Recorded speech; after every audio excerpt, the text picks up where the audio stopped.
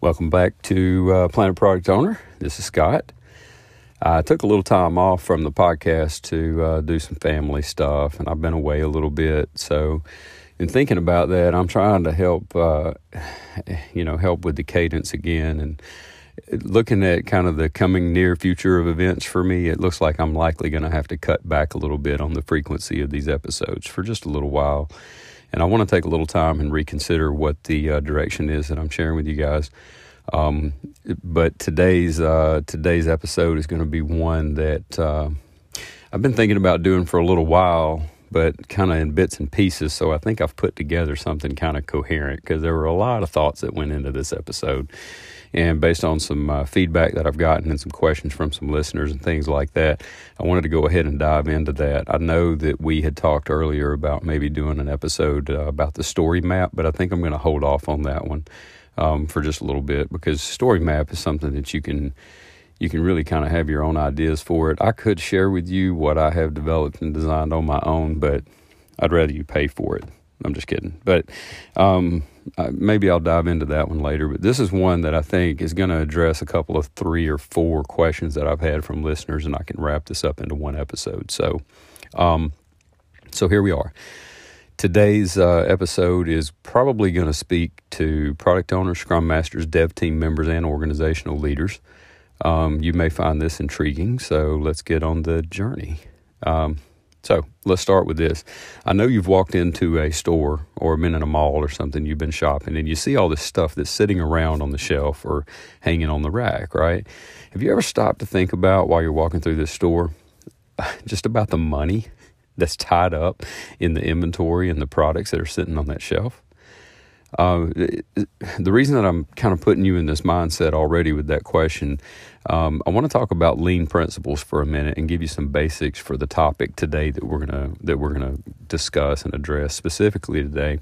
I want to just give you some background on what is referred to often as a pull system. Okay.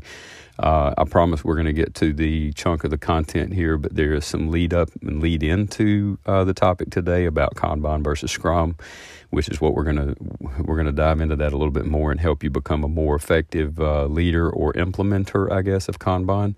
If you're coming from a Scrum, or even if you don't even have experience in the Scrum, maybe this will help you as it relates to software development. But there are some things that are not related to software development that I would like to discuss with you, just to give you a little background. So the lean pull system concept or principle was one that kind of realized the need. It kind of came out of the realization that we needed to move from a push to a pull.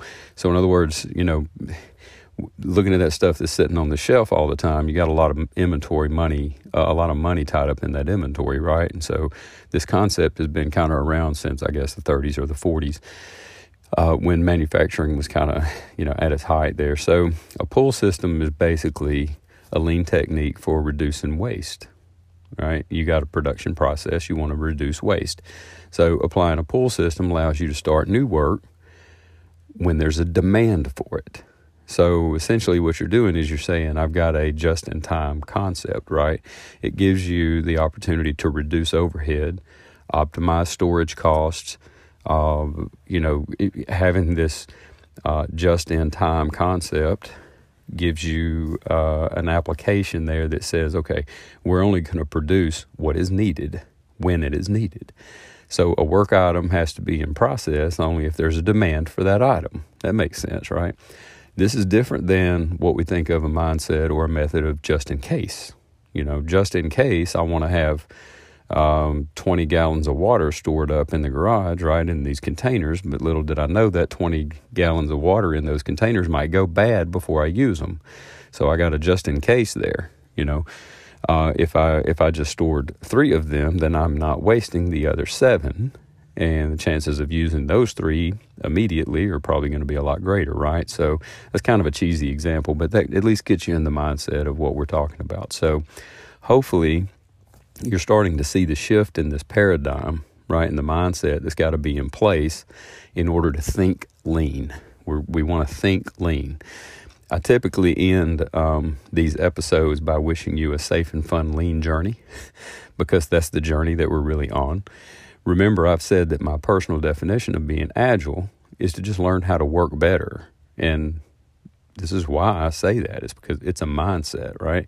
So when we talk about practical ways to work better, let me give you a real world example about becoming more efficient and standardizing what we do, which is also kind of part of the deal. My oldest daughter, she's 21 now. Great kid, good person, takes care of her business, all that stuff. Really, really proud of her. Particularly overcoming this thing called ADHD that she was diagnosed with when she was young. So I found out when she was young in school, she was really having trouble finishing these math sheets. Y'all seen these math sheets, right? It's got like 27 problems on it or something, and it's ridiculous, and it's just perception overload. Well, if you're like me, the educator of the family, I want to be in tune to the needs of my kids, right? And she was having trouble finishing these math sheets in class, and even when she brought them home, she had major trouble with this thing. It was a definite struggle for us, and I adopted this technique that I think I read about somewhere to help. I didn't invent this, but I did tweak it and inspect it and adapt it, of course. I took a piece of paper and I cut out a corner of it so it would cover up the whole page, except it would only expose one problem at a time to her. So when she's looking at the page, she doesn't have that perception overload first. So we removed all of that stuff. But when she completed the problem and she slid the page on top of it, and she just kind of moved it over to the next one, she began to see she was actually finishing one before she was working on the next. So this helped her so much in confidence. She was able to actually see her completed work. She was able to see the very next thing in front of her without seeing the entire page, okay? See, the issue she was having is it was just so much work for her to do that it appeared to be overwhelming to her. So that perception overload kind of kicked in and she was intimidated by the entire sheet. But if you take the approach of smaller batch sizes and you translate that over to what we're doing, it was a lot easier task to take on, and it made completed items to her visible, and that was a reward for her, right? So that brings me to another item that I quickly kind of want to cover with you. And yes, I'm promising you, I'm getting to the Scrum versus Kanban thing, but I'm building the episode, so hang tight. Here at Planet Product Owner, I just want to try to expose you to all kinds of things in the lean, agile world. And this is one that I want to cover kind of quickly if I can. And it may not seem quickly, but I hope it is. So a few episodes ago, I talked about the 5S approach to cleaning my garage. That threw a few of you for a loop. I got more than a couple of emails on that. What the crap are you talking about? So let's chat about it for just a minute. So the 5S concept came around with Toyota. They had kind of a suite of methods and principles to help workers become more efficient. So I'm going to touch on these items quickly and let you look up the rest of it for yourself for those details, but just to expose it to you. And if you find it interesting as I do, you can go out and check it out for yourself. But as I describe these items, what I want you to think about is not just in terms of cleaning out the garage or straightening out your toolbox or whatever. I want you to think about your day-to-day operation. Exchange rakes, shovels and buckets and hand tools with items like the board, the lanes you have in Jira or Rally, your product backlog, your stand-up, all your ceremonies, pretty much everything you do. So the 5S's basically translate over to sort, set in order, shine, standardize, and sustain. So when we talk about sort, we're talking about defining items of purpose. If I haven't used it in a year, I toss it. You've heard that before, right? If you haven't used that thing in a year, you need to get rid of it. But if it's something that I've used in the past pretty frequently, I still may need it, or at least I think I do. So I'm going to put that away for another time. I'm going to hang on to it, right? But at least I'm sorting it. Then the next step is to set in order. So you want to group what you need based on when you need it maybe, or group it based on its function or whatever. You add some logic to what order this tool is in and where are the most frequently used tools or things that you need. And are they in some kind of logical place? That's kind of what you're doing in the set step. Then the next step is shine. This is what I think of as the inspect and adapt part. So you clean and inspect the tools. That's a good idea because you get to throw crap away that you never got to use before, or you never really needed. You thought you needed it. But you also get to fix what you still need if it's broken, right? Or even replace it. Then standardize. Once you get these items under control, you want to standardize it. And why? It's because, here's the thing. Once you standardize it, and you think of our work like spreading it across the team, then the garage, the stations, the art, the organization, whatever it is, you kind of get that idea, right? But think about it from like a UI UX perspective or from a servicing perspective. So if I go to a Whataburger in Alabama, I want the same Whataburger in Louisiana. I want something repeatable, because if it's repeatable, it's easier to support, right?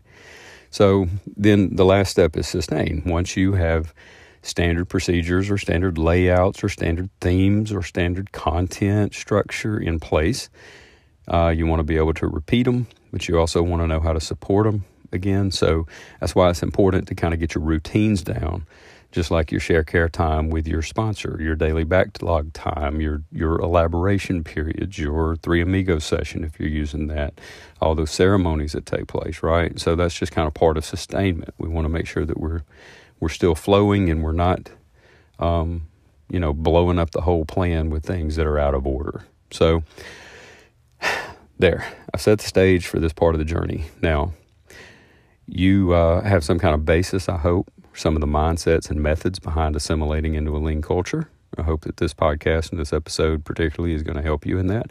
Now, what I want to do is dive into the details of Kanban in the next segment, so hang tight.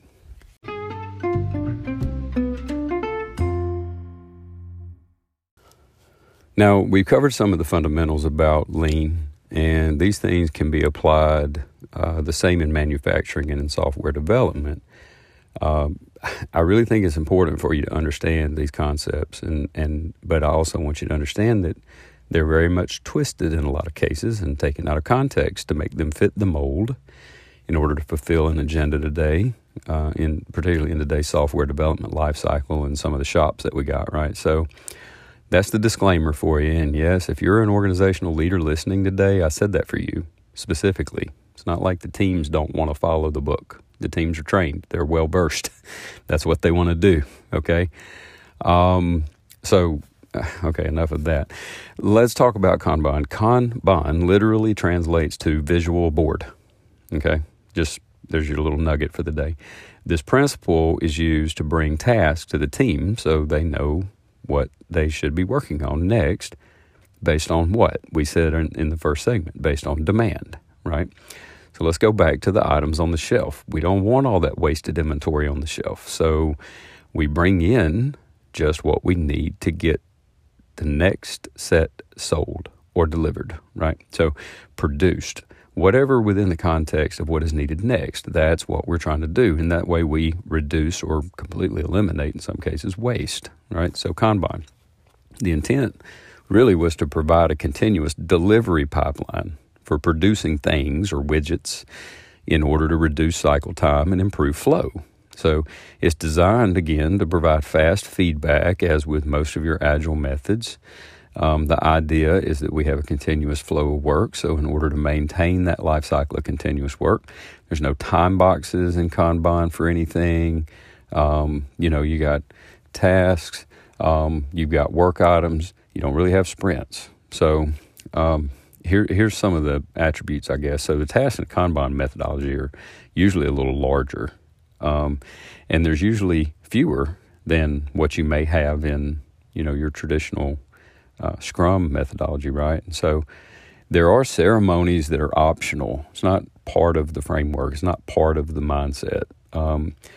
In fact, some Kanbans don't even have these ceremonies that we talk about that we celebrate so much in Scrum. Average time to deliver is really the only thing that we're measuring. I'm not saying we're not measuring anything else, but I am saying that average time to deliver is what we're looking at. We're not talking about points, okay? The reason is because we're working on typically things that are typically predictable, right? Usually it's predictable stuff that we're working on or stuff that we're familiar enough with to get the work done. So I'm hoping you're starting to see the difference between Kanban and the purpose and intent as in kind of comparison or contrast, I guess, to Scrum. So really there are only 3 or 4 rules in Kanban. Visualize, limit, optimize, and improve. So we're talking about visualizing production. These your work items get divided into tasks.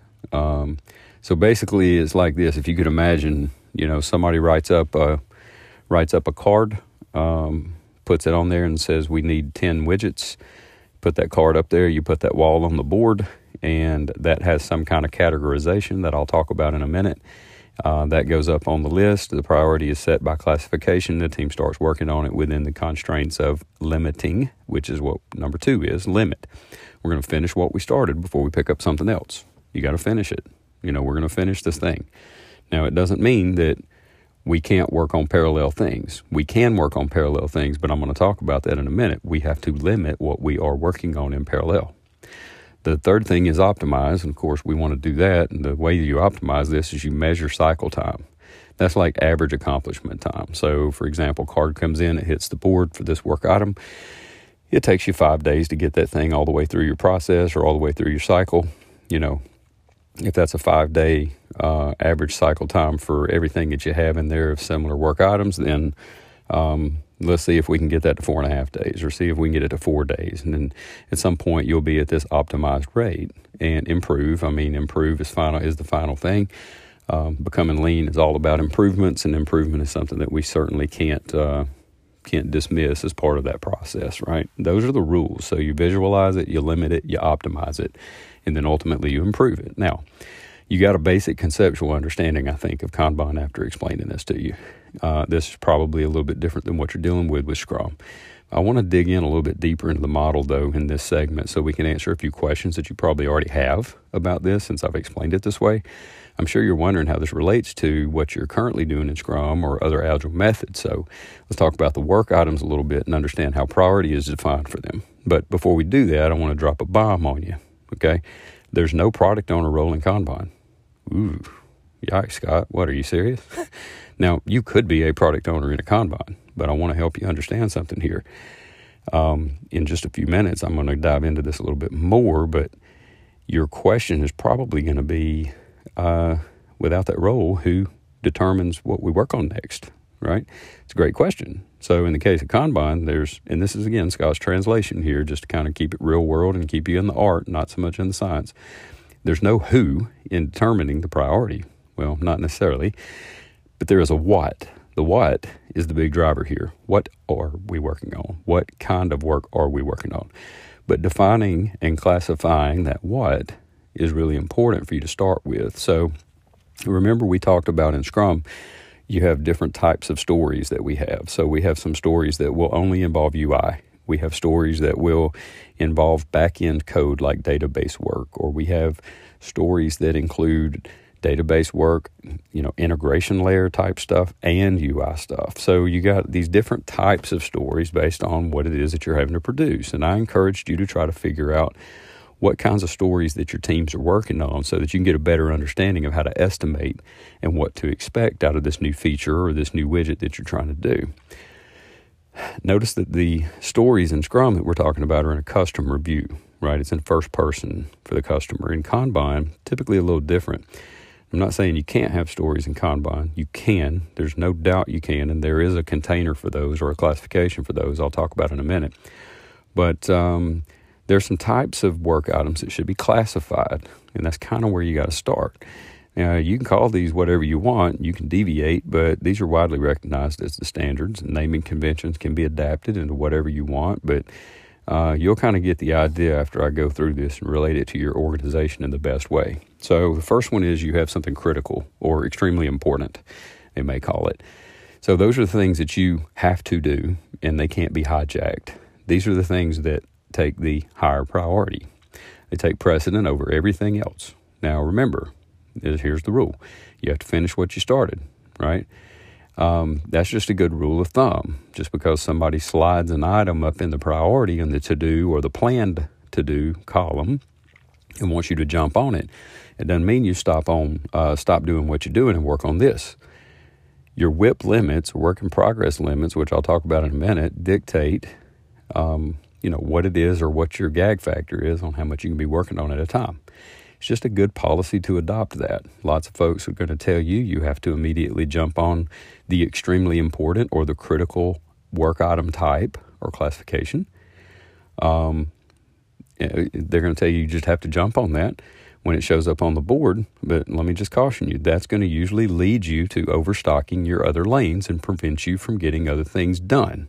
So what you're going to end up doing is you're going to have a bunch of stuff on the shelf that's not selling. Like in the case of going to the store, like we talked about. Now, remember this, there's no product owner. There's nobody guarding the rails of this prioritization. So if that's the case, it's human nature, I think, to have 27 hot items that are top priority in everybody's minds, right? My rule is we got 3 priorities, and even those priorities are prioritized. If you got 27 priorities, you don't have priorities, okay? You just have an issue with understanding the term priority. And there's some expectation that you're not managing or setting up front if you have 27 priorities, and they're not in any order. They're just all the priority. So does that give you an idea about that first classification, the critical or extremely important classification? You can even call it hot. You can call it whatever you want to. I don't care. The second type of classification is a fixed delivery date or timeline. It's time sensitive. This is a date. There is a due date involved with this, right? So features or stories or work items or whatever that have a deadline, they can have their own class or own classification like we're talking about right now, and they have to be completed in a defined date. So they can have like a parallel flow over other features or tasks or stories if necessary. Now, if you think in terms of like overall bandwidth with the board, you want to make sure you're defining these WIP limits in a way that makes sense. And I've seen teams that consider the work lanes as like the full amount of work lanes is 100%. Then you divide the lanes into percentages first, and then you apply the numbers for each of those items in the lanes for your WIP limit. So, I can have, 4 in, started. I can have 3 in development. I can have 4 in test. I can have 5 in peer review, whatever the case might be. But those are the kind of WIP limits that we're talking about if you don't know what I mean. So bug or defect is the next classification. So bugs, defect, production issue, whatever it is, those are typically tasks that are non-billable, right? But they're the result of something that we did wrong or the customer sees it as an issue. So they got to be fixed, right? Because we're going to lose adoption or we're broken and we're not getting done what it is that we need to get done successfully. So those have to be done. So there's no, they're going to have a generally a higher priority as features or stories, okay? That's usually the way that they do it. Now, team may decide that, hey, all this is nonsense. Bugs and defects are the lower priority. Okay, if that's what you want to do, fine. You got some latitude here to make these calls. The next one is like a standard class or a feature or a story, whatever it is. I see the need to put stories in this classification, and it represents the task to solve a customer requirement, basically, or a customer need. Standard class is just something normal that we do. Now, first in, first out is something that we haven't really talked about a lot, but first in, first out is really what comes to mind when you talk about these things. You get, you imagine the left side of your board as planned work or to do. You have different colored cards or different nomenclature or whatever for your classifications, and those items go in there. You got the whole bulk in there. The ones that are in priority are the ones that you got to take first, but they're first in, first out. Okay, so getting that stuff kind of cleared up at the beginning on how you start seems like it would be pretty important, right? So there's no timeline on stories. There's no timeline on features. There's no timeline on your standard class, is what we call standard class. When I think about these, because you've got this fixed date work type or fixed delivery timeline classification already, right? I think about the things there that are like back-end changes that have to make a date in order to make the release or a code freeze.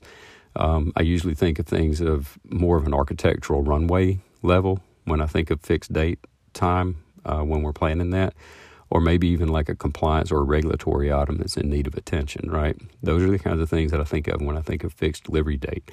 When I think of stories or features, I'm thinking of standard class, because all this other stuff is the stuff that you need in order to develop this other thing that you're putting on top of the base, right? Does that make sense? So I hope that helps. Then you finally have this intangible class or chore. This is just your, it'd be nice if we could streamline or if we could optimize that database. If we could cut this thing down, whatever. These are things that, this isn't breaking us or anything.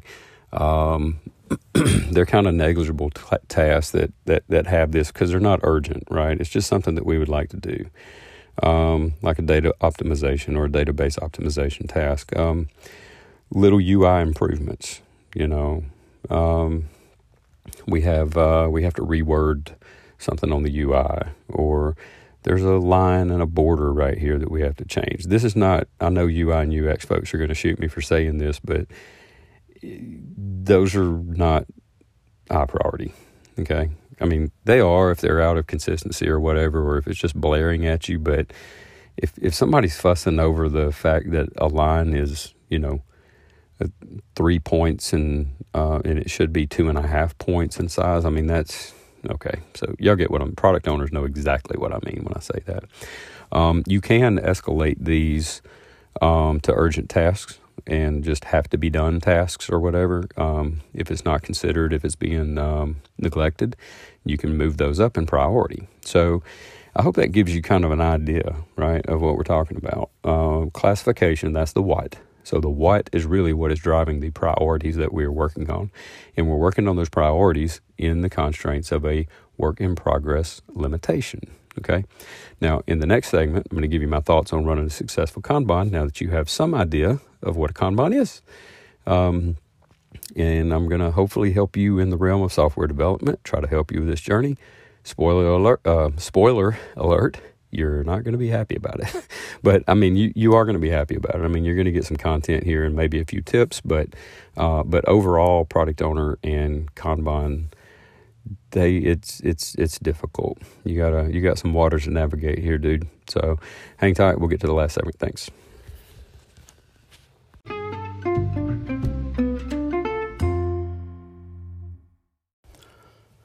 So let's talk about how we can be successful here with Kanban and software development. Now, I hope I'm not talking to anyway, the guys who have been around the block and have figured out your own things. If I am, great. Send me some feedback, man. Send me some tips and some emails here and some content on what's been successful for you. I'd love to hear your stories and even share them here. And even if you want to do one of these episodes together, that'd be great. I look forward to that. So the first thing that I would recommend, if you're a product owner moving into a role, right? If you're a product owner moving to a Kanban, or if you're a former product owner, in the case of someone who asked me this similar question, who's moving to another group, and we're not really Scrum, but we have all these tasks and we have these things to implement, I would say this is kind of for you, right? So the first thing that I think is really important is that you have an Agile coach that's either dedicated or at your disposal. Now, the recommendation for Kanban software development is that you have an Agile coach. So, I mean, I would take that recommendation. The Agile coach is going to be the one that helps you stay in the rails, right? Stay in the lanes. The coach needs to be engaged with the entire team. And when I say the entire team, I understand the landscape of your larger organization because I have been in those, right? When I say the entire team, you want to include the development manager. You want to include the direct managers of the folks. You want to include anybody who's having any input to that not started or planned work column. Whoever it is that's trying to push the priority in there, I consider them to be an extension of the team. Because without having that role, the team really has no way to challenge and balance priorities and work classifications even. So, and I know what you're saying. I know what you're saying already. But in Utopia, Scott, the team decides, and the work classifications provide the priority for us. It's based on the what. So what's the issue here, buddy? Look, let me level with you, okay? In case you're new to this game, the human factor plays a bigger role than what you think. The advantages of Kanban are simple: reduce waste, improve cycle time, improve the cost of delay, right? But the human factor says, my priorities are more important than your stinking classification indicates, and I'm going to game the system. So for those of you who happen to be in the land of unicorns and rainbows, I want you to understand that the only way you can really combat that anti-pattern, or that really, quite frankly, divisiveness, right, is to deploy or employ an advocate for the health of the total effort. That's an Agile coach. Agile coach is the one who has to be able to play that role. Now, look, they don't have to be certified. They just have to be empowered. They don't have to be They don't have to have all the initials following their name and all their certifications, all this stuff. They just have to be empowered. It's just someone who can provide a logical, lean, objective approach, what we're doing here, keep everything and everyone in the guardrails. I think of like an RTE, right? An RTE can do this, an actual Scrum Master for this role. Perhaps somebody else in the organization has some other skills, like a project manager who may happen to be a part of your organization or your team. Unfortunately, product owner, unless you have some background in those kinds of things in that process area, you may not be a good fit for that Agile coach spot, okay? So your role is to balance business and technology and ensure you're packaging a product to potentially ship. That's what your focus is, right? So this Agile coach role is more of a process role. Now, I'm not saying you can't. I'm just saying you have to have some process background to make sure that you're managing that and mitigating some of the risks that you're going to incur, because you will incur those risks, okay? Now, let's talk about the second thing I think you need to build a successful Kanban with software development. In the last segment, we covered the classification model, and I'm sure you're all still kind of stuck on the question, why is it important to understand and why is it important to retain this classification model? Well, you got to get your classification model in place. I mean, you got to use it, you got to measure it, adjust it, wash, rinse, and repeat. Why is it so important? Well, because remember, there's no who behind the priority. There's a what. There's no product owner role described or prescribed in Kanban. It's a team effort. It's a swarm, okay? We're going to work together to get the lanes cleared in a continuous cycle. These lanes are typically always full, unlike what we see on the Scrum board. You know, we move items left to right on the Scrum board at the end of the sprint. Everything's done, right? That's the obvious goal. We have a time box. That's the Scrum approach, right? In the Kanban, there's not. This is a continuous flow. So if you got a continuous flow of work, then you have a continuous flow of priorities. So you have to have some kind of control in place that says, these are the prioritized items that we have to work. Here's kind of our order of operations. Because if you don't, you're always going to be fighting fires. It's going to be reactive the whole time. Now, you may have goals and stories and features and bugs and all kind of work items, but they continuously flow from left to right. That's what I'm telling you. It doesn't stop. So you may ask, well, how in the world do we ever see any results out of this? Well, that's the kind of the third point I think here that's going to help make you successful in this, and that's what it brings me to, and that's what I would definitely recommend. We've talked about this already a little bit, and this is something that I think is required if you are going to do a Kanban. You have to put WIP limits in your lanes. You have to put work in progress limits on your lanes. It's already hard to see the light at the end of a Kanban tunnel. It's hard enough to see that already. But if you don't put WIP limits on your progression, you're never going to see any end of the tunnel, right? You're going to be buried in debt. I mean, you're never going to get it through it. So this is not as difficult as you think it is, but it takes a certain level of transparency on the team to make it work. You don't overcommit. That's the thing. You can't overcommit, because if you overcommit, you're never going to get it done. Don't say we can have 5 tasks in development and 6 in test if you're not capable of producing that. It's contrary to the pull system. I'm going to say why. Remember what we said about the pull system. The pull system prevents us from having waste on the shelf. It's a on-demand kind of thing. It's when we need it. It's not just in case we might need it, okay?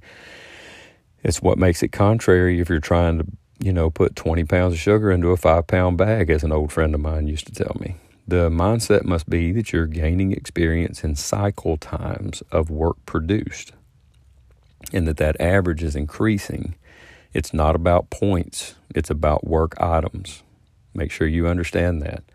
So that's why it's important to have WIP limits on your lanes. Okay. Now, finally, the thing that you need to make sure that you have in place. And these 4 things that I'm talking about are not the only things, obviously, and you probably have some ideas now as you get you're better prepared for taking this on. I just think that these 4 are the things that are most important. I think it's equally important to have a plan on measuring your cycle time. There's an overall consideration of all of your stuff, right? But there's a work classification consideration that you have to take. In my opinion, I think you have to measure your cycle time for your work types. Now, I'm not sure how much of this you're going to find in a book or in a guide, but I have found it important to understand the work classification average throughput, because improvement and optimization is key to any team approach. It never stops. It doesn't stop. It won't stop. It can't stop. We have to improve. We have to optimize. What is cycle time? Oh my God, what is he talking about? All right, cycle time starts when the team starts the work on the request, and it ends when the product is delivered, when you're done, right? So we have different work classifications. Each of those have some kind of cycle time. So taking the average of those over the course of time is important for you to understand if you're gaining traction and improving, or if you're falling victim to some obstacles, or if your WIP limits suck and they need to be adjusted, if your team's just getting burned out from doing redundant tasks all the time. They're not innovating much anymore because they can't really see the end of the Kanban tunnel. So putting that approach and some strategy around cycle time and how you're measuring and what your hopes and fears are and how you're going to be effective and efficient and kind of what your baselines are, get an understanding of that and how often you're going to revisit it. So those are some of the things that I would recommend to you, product owner, if you're taking on a product owner role in a Kanban, which is really not described in the Kanban methodology, but that's okay. We're going to twist it to what we want. So let me give you some parting shots before we get off this crazy planet today. I hope that this has been enlightening to you. I've had a question from a friend. I've had a question from a listener. I've had a question from someone in passing. I've had a question from another community that I'm a part of outside to talk about this transition into a product owner role, but the plan was to run a Kanban team. A question from another, now a friend and a listener, by the way, who moved from a product owner role into more of an implementation manager or coordinator. This Kanban thing can work for us, okay? But the one thing that I have learned is that, let me say it this way. These things were, these principles and methodologies were essentially derived from the Japanese culture, right? I mean, Toyota was like the leader in all this stuff, right? So, and there's one thing that I've learned about Japanese culture. I've been there and done that too. Well, I haven't been actually to Japan, but I've worked in their plants, okay? They focus on the human element. They focus on human kindness, sharing, team improvement elements more than the actual items that are produced. That is true. And some of you who have worked in that realm know what I mean. This is where their value is. Now, I know that I have listeners all over the globe, and I'm not exaggerating. I'm serious when I say that. You may be surprised. All my friends in Alabama wouldn't know that I've got listeners all over the world. But anyway, and I'm really happy about that too, by the way. So some of the audience outside of the U.S. here may not fully understand what I'm about to say, but I'm going to go ahead and say it. So Toyota, who essentially blazed a trail for a lot of these lean concepts and principles, being a Japanese company, obviously had a lot more cultural influence on what they were doing. Now we in the U.S. have Americanized it like we do everything else, right? We always Americanize something. So the focus is not so much on the team, it's on the delivery. I guess it's good and bad. I don't know. I just think that as you enter into this, you maintain a focus on the human element and those relationships that you have because of process, that was there for improvement really has been bastardized, right? I mean, it can always improve, pass, fail, change, adapt, inspect, whatever, but I would encourage you to put a higher value on the people over the value that you put on the process or the tools. I hope this episode was helpful for you today and you were able to get some exposure, insight, maybe some tips, and you have some ideas now into how to get rolling into this different part of the journey. I wish you luck with it. And as always, shoot me an email at scott@plantproductowner.org for feedback or questions. Until next time, have a safe and fun lean journey, my friends.